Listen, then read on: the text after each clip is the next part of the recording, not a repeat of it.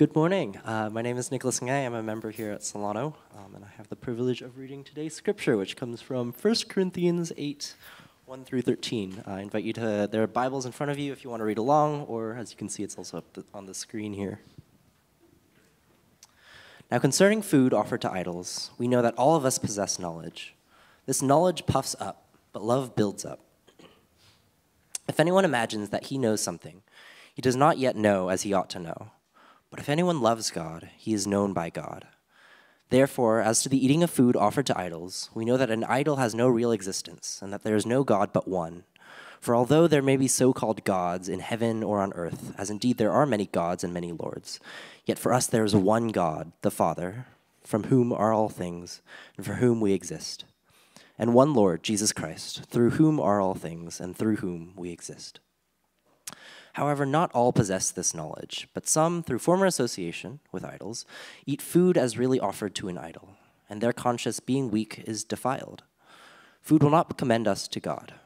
We are no worse off if we do not eat, and we are no better off if we do. But take care that this right of yours does not somehow become a stumbling block to the weak. For if anyone sees you who have knowledge eating in an idol's temple, will he not be encouraged, if his conscience is weak, to eat food offered to idols?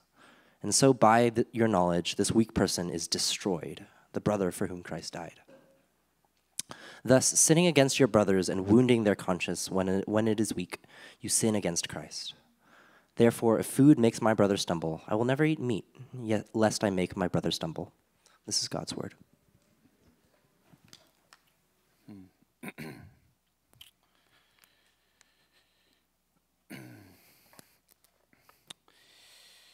All right, my name is Paul. I'm the associate pastor, and I'm going to help us jump back into 1 Corinthians. That is a sermon series that we are in, and it is about being a healthy body. So just try to recall what the 1 Corinthians message has been about. Paul is helping the Corinthian church deal with the many controversies and confusion and conflicts within the church.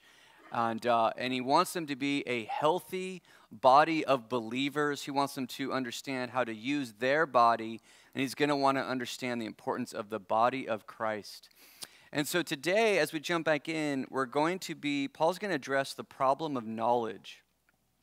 And I was thinking about this, right? And I want you to see if you can sympathize that one of the conundrums of life is that knowledge does not transfer one-to-one from human being, right? Any teachers out there? Anyone have the responsibility to explain and instruct others? You know this pain, right? Have you ever had something you really knew really well, you were excited about it, it benefited you, and you wanted someone else to feel that? That transference does not happen. There's interference, right? I'm experiencing that right now.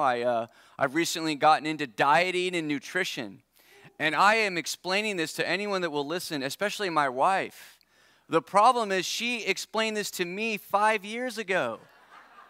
And I was like barely listening. And now I'm trying to explain it to her. There's all these problems when we try to pass off knowledge.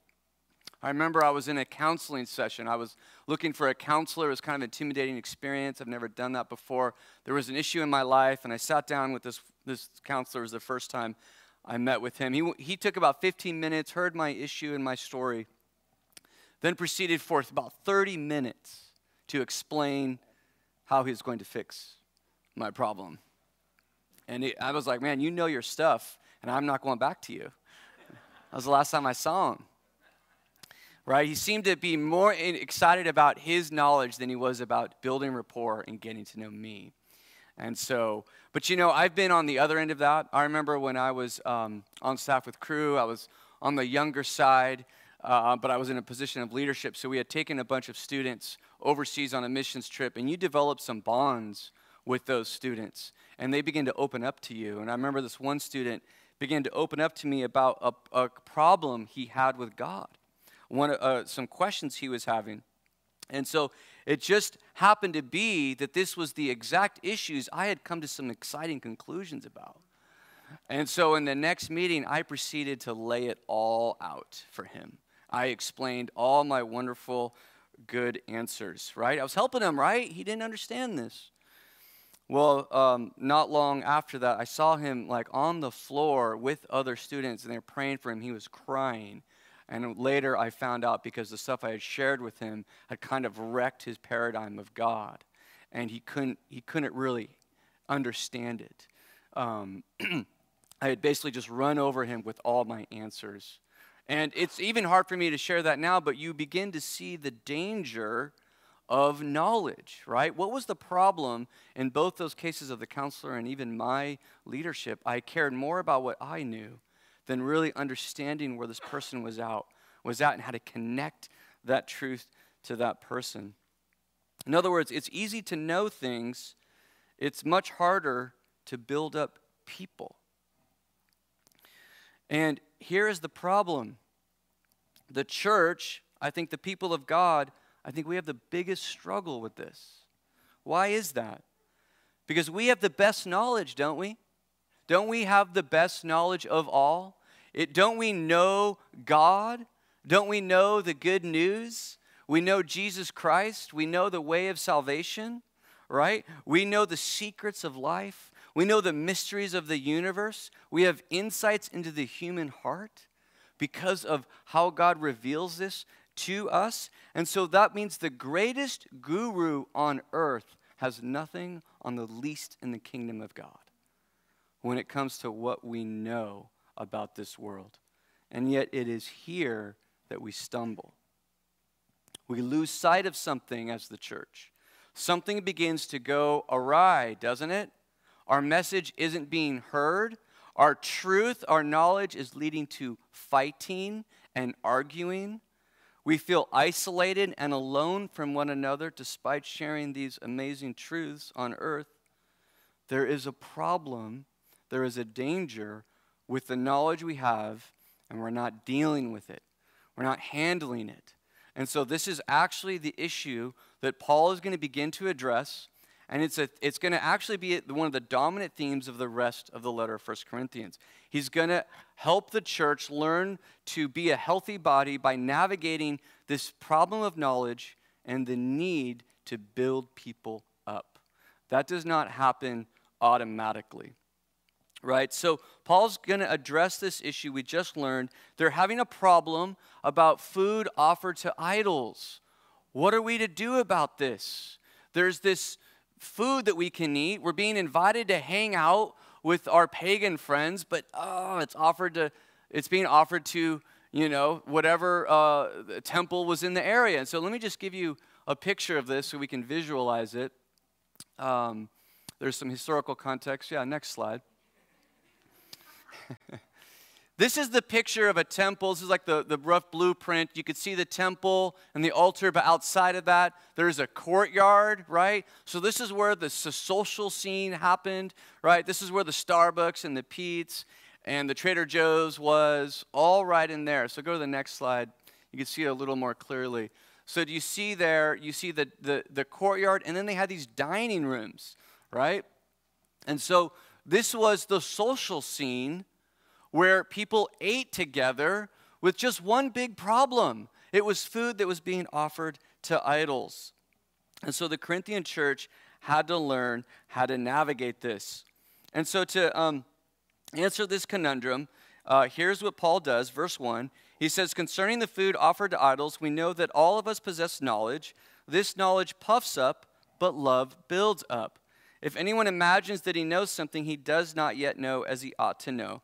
But if anyone loves God, he is known by God. So to answer the conundrum of food offered to idols, and I think we can feel this, right? How many of you would wonder what to do in a situation like that? I think we would struggle. So it's a tough one. And so Paul says, okay, there's two things going on here.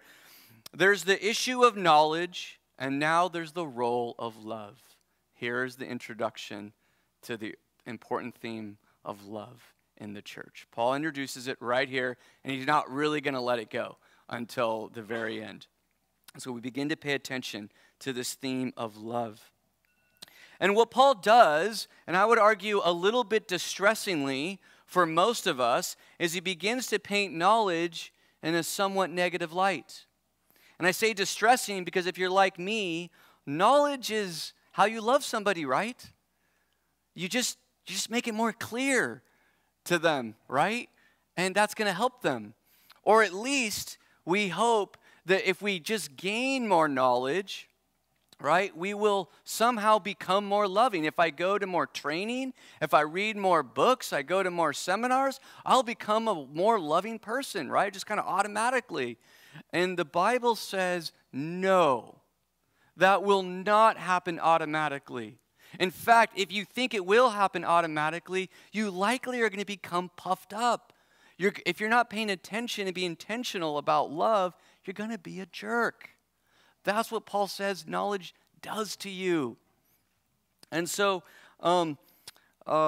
knowledge is actually dangerous.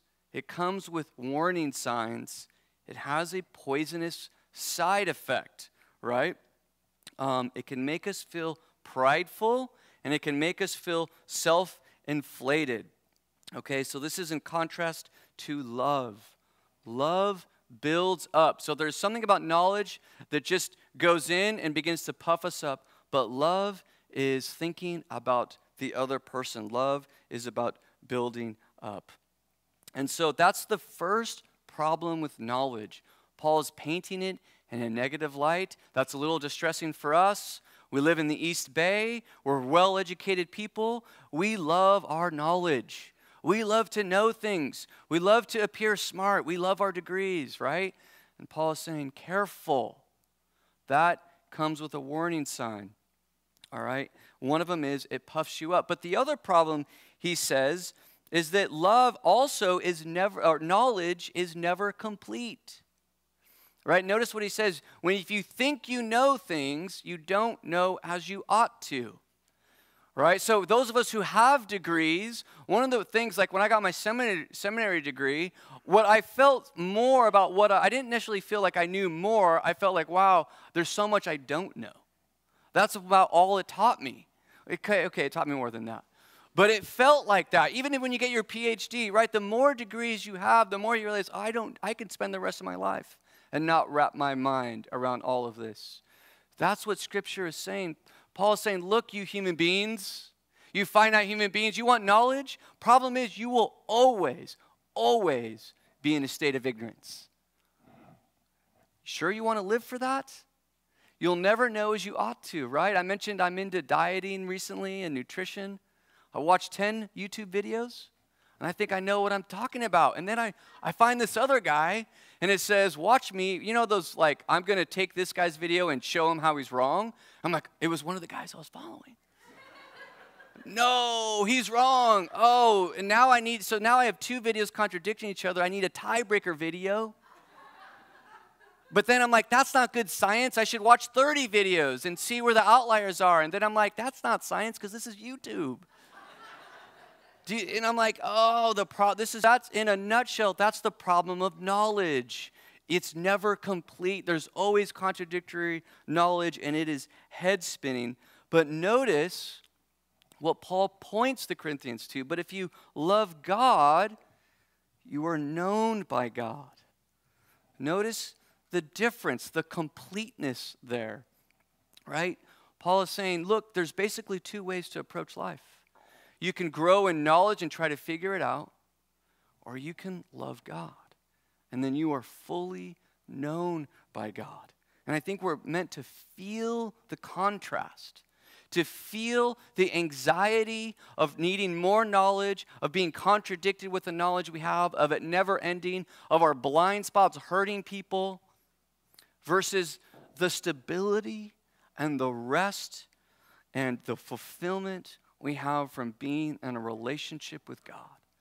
So he's beginning to already steer us away from knowledge and our addiction to knowledge and to the true pursuit of loving God. And he has the complete knowledge, and he knows us fully. And so he's going to apply these problems to these principles to the problem of idols, right? So we get knowledge, we put knowledge in its proper place, it's got problems. We see that love is a deeper, more stable foundation to build our lives on. So let's talk about idols. What Paul does here is he says, okay, speaking of idols, and let's talk about what we know. So he's going to drop some knowledge, right? He says, here's what we know. Idols aren't real. They're pretend. And yes, there are quote unquote gods and lords in this world. And I think what he's pointing at is like Caesar was viewed as a god, which means, yes, there are these fake gods and fake lords have real influence in the world. And we have to deal with that. We have to reckon with that. But we know as Christians, as believers, the true God. We know who is really in charge, who has the knowledge of life and the mysteries of the human heart, who knows all these things. We know who that is. We know it is God the Father and our Lord Jesus Christ. And so that Paul is saying that cuts through the dizzying array of options in this world, right? How do I know? What source should I go to tell me how to live this life? There are so many self-help options, so many gurus, so many YouTube people out there. And Paul is saying, but we know in the depth of our hearts that we can sleep on every day that God is the source. God is the one that created us. So we know why we exist. We know where we come from. We know how we were made. And so if you want to really live out the beauty and dignity and purpose and power of your humanity, I think we're all trying to do that. That's the search we're all on, is how do I live out this human experience? How do I truly live it out? And Paul is saying we know we go to God. God is the source. Christians have access to this amazing foundational knowledge, where we come from, why we exist, who made us through Jesus Christ, handcrafted from heaven, made in heaven. And these are wonderful truths that Paul clearly wants us to know. Yet, this knowledge must be guided by a higher principle in how we live that knowledge out. Verse 7, however, not all possess this knowledge, but some, through former association with idols, eat food as really offered to an idol, and their conscience being weak is defiled. So Paul brings up a critical issue to the Christian faith. Not all of us are in the same place. All of us will have something that gives us some kind of hang-up. There was something deep in our past or in our experience that causes us to look at the Christian life from a different perspective and with different convictions and with a different conscience about things. So Paul is going to say, this is an important place to learn to love each other. We all have come from a different place. So some of us have some gaps, or I should say, all of us have gaps in our understanding. So verse 8, food will not commend us to God. We are no worse off if we do not eat, and no better off if we do. So Paul drops the knowledge piece, right? Regarding idols and food offered to idols, the idols aren't real. It's just food, you guys. That's the truth of it. But take care, verse 8, that this right of yours does not somehow become a stumbling block to the weak.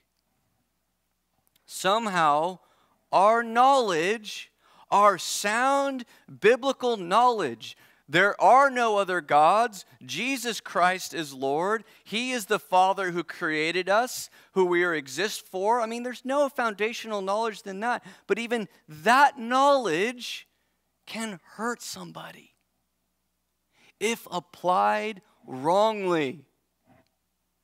Verse 10, for if anyone sees you who have knowledge eating in an idol's temple, will he not be encouraged if his conscience is weak to eat food offered to idols? And so by your biblical sound seminary degree knowledge, this weak person is destroyed.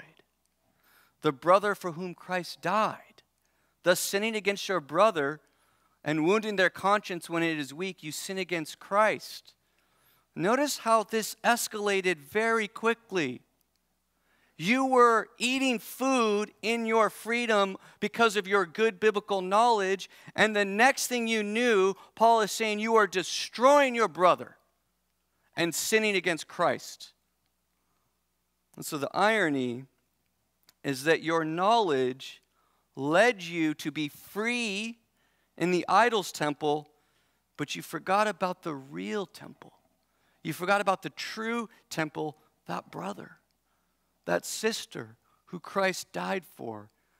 Do you see how he uses that sacrificial language, that temple language? The temple is where they sacrificed the food, but Christ's body was sacrificed to cleanse the conscience of that person.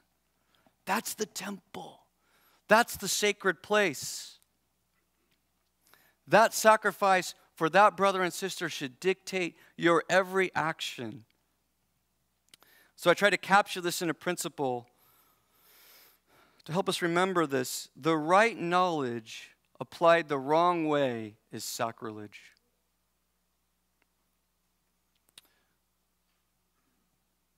The right knowledge, because where is that sacred place? What is truly holy?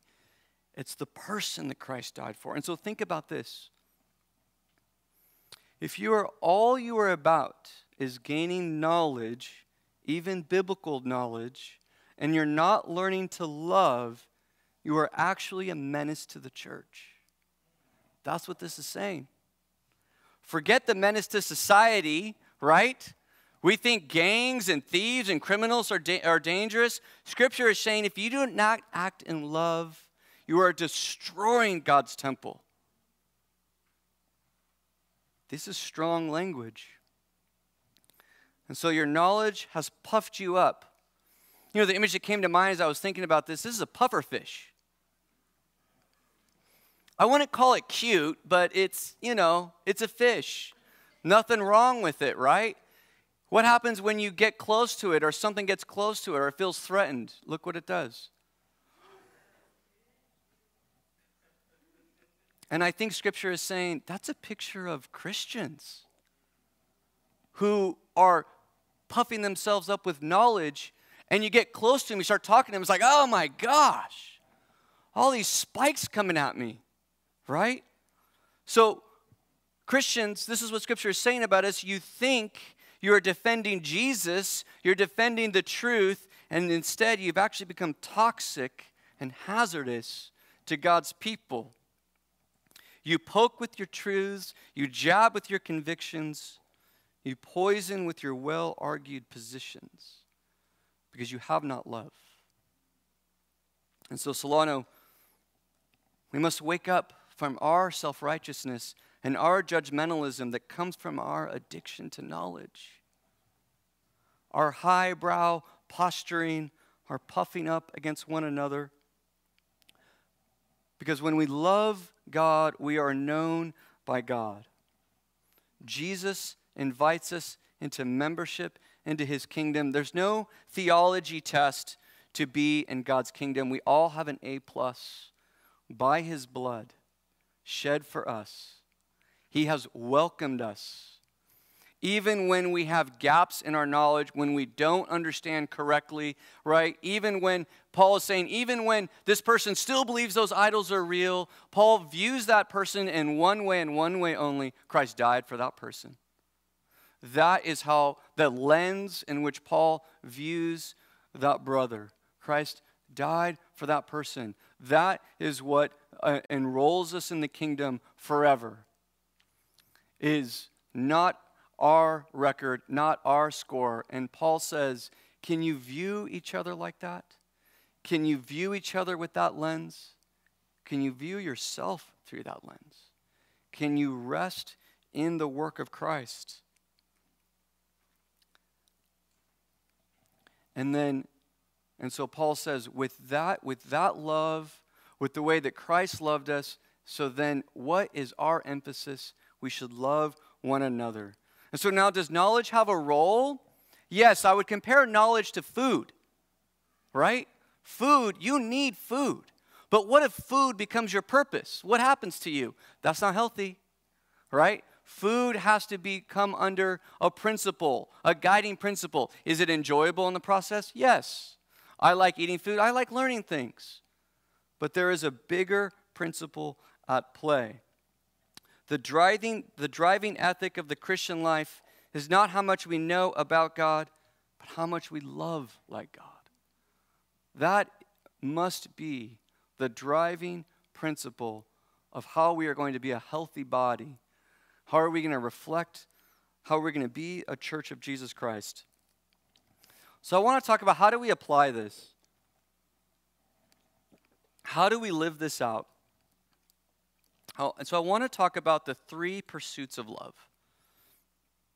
Love, if we're going to put knowledge under the guiding principle of love, love has to pursue 3 things. First, love must pursue knowing people rather than showing people how much we know. Now, all of us have heard that phrase, right? People don't care how much you know until you show how much you care. Well, Paul puts that on steroids, doesn't he? You sin against them, and you sin against Christ by how much you know until you start caring for who they are. Start caring about what's going on inside of them. And so we're literally doing damage to people's conscience when we don't care about them. And so what does that look like? Well, love pursues knowing people by adjusting to them rather than fixing them.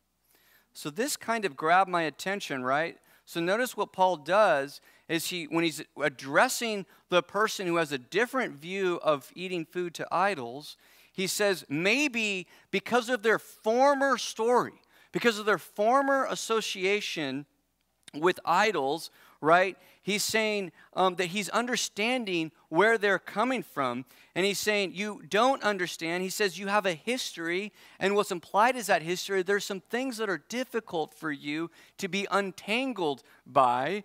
And so notice who Paul goes after. He doesn't go after the person whose knowledge is wrong. He goes after the person whose knowledge is correct. He goes after the strong one. And he says, you need to adjust to them. Right? And so what Paul even says himself, his own approach, he says, if my brother has a problem with eating food, eating meat, he doesn't say, I'm going to correct him. If I find out my brother has the wrong knowledge, I'm going to correct that knowledge. What does Paul say he does? I'll stop eating meat.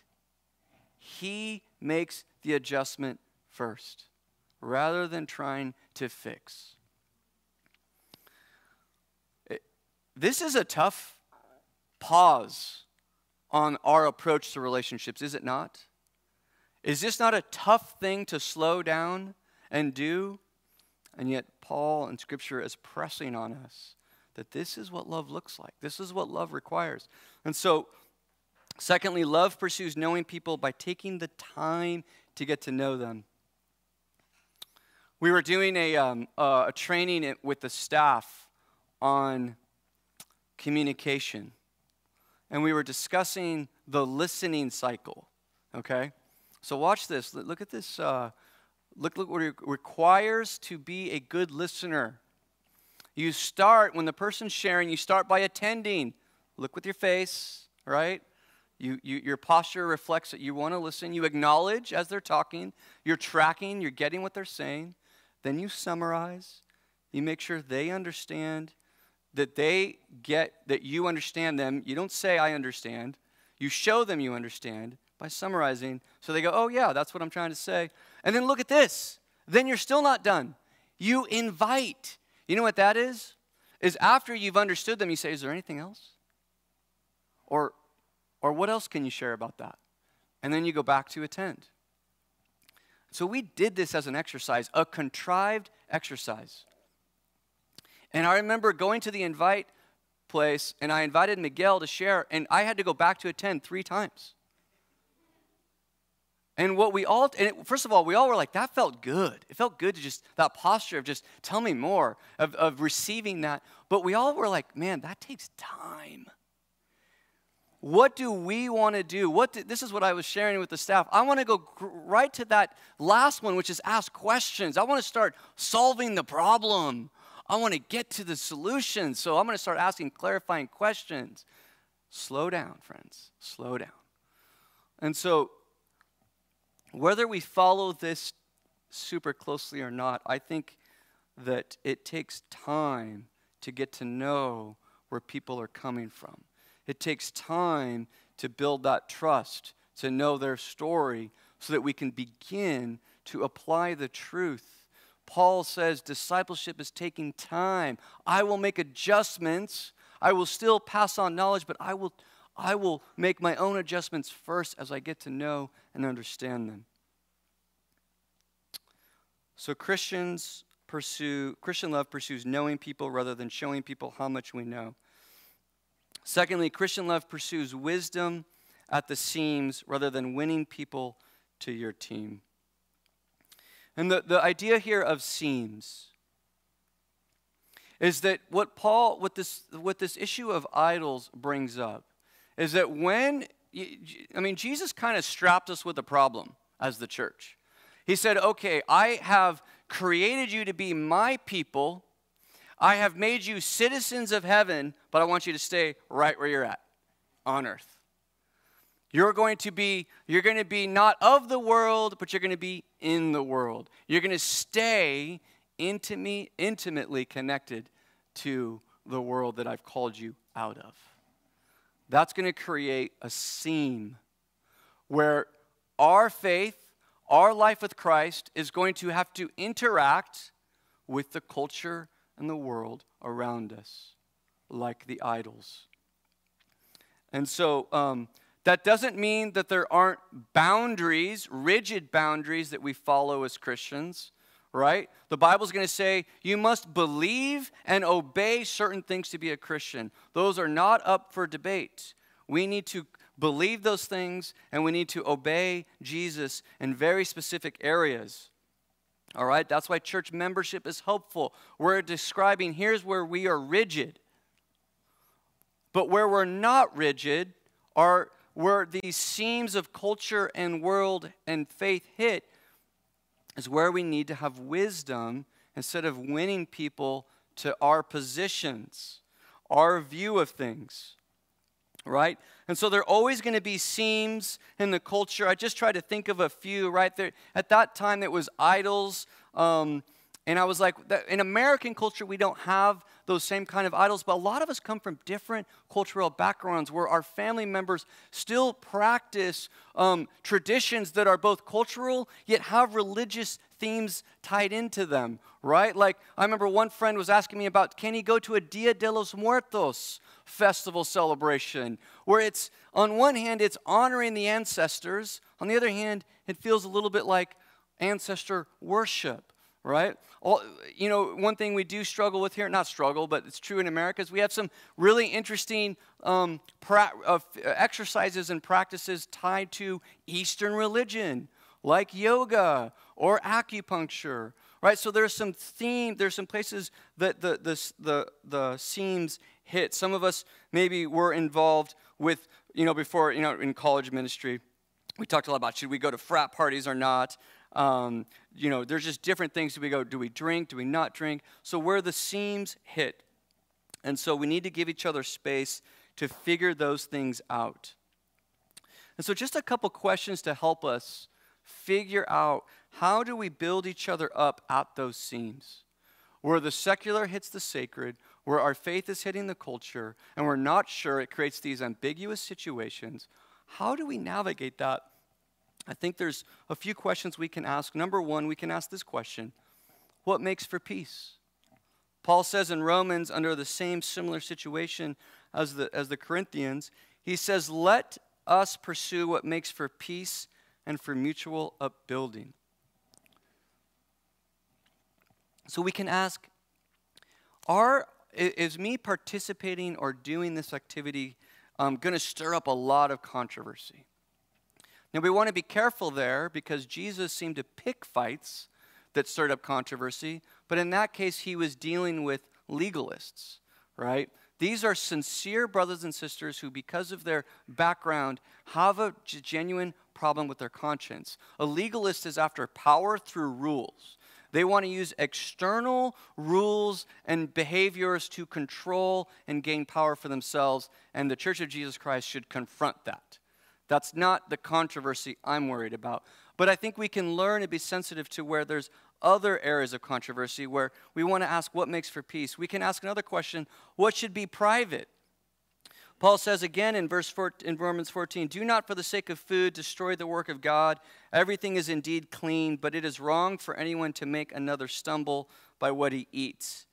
It is good not to eat meat or drink wine or do anything that causes your brother to stumble. The faith that you have, keep between yourself and God.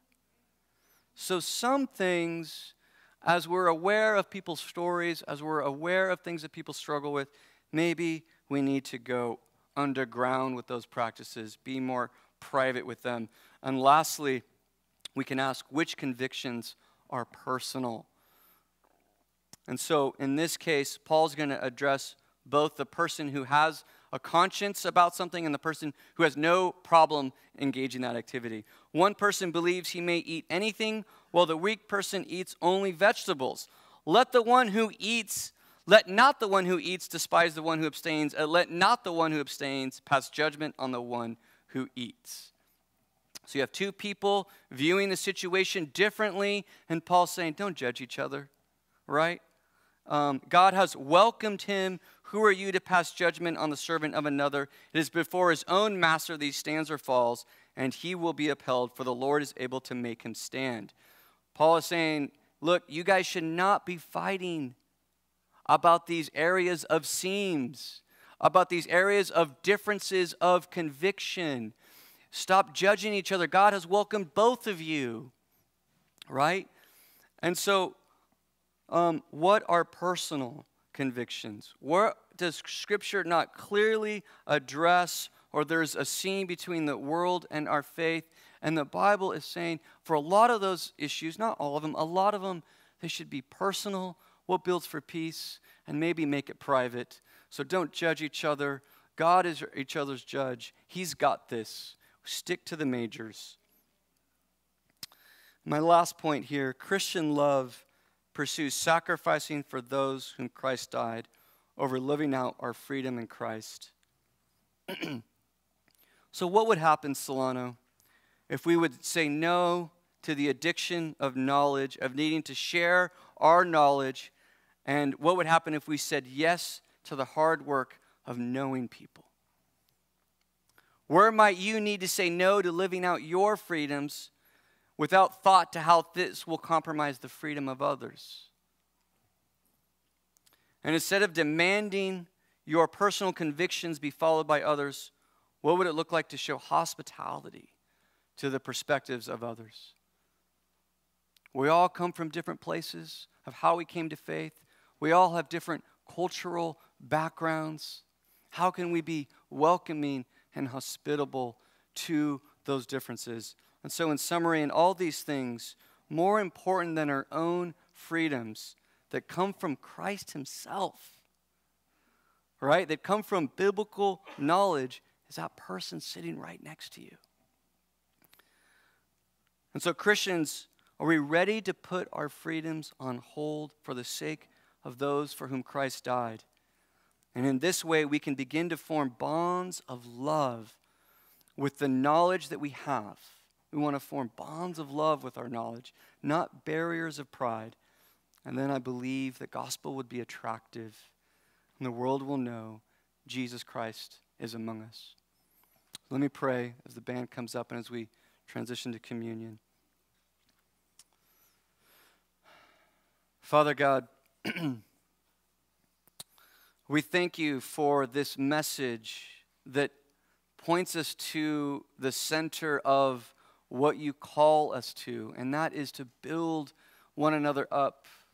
And that requires remembering what is most sacred. It's not our knowledge.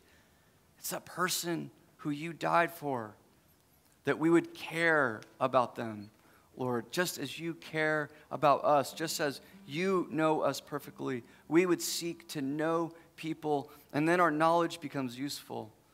Lord, help us to identify and repent of the areas of knowledge that have puffed us up.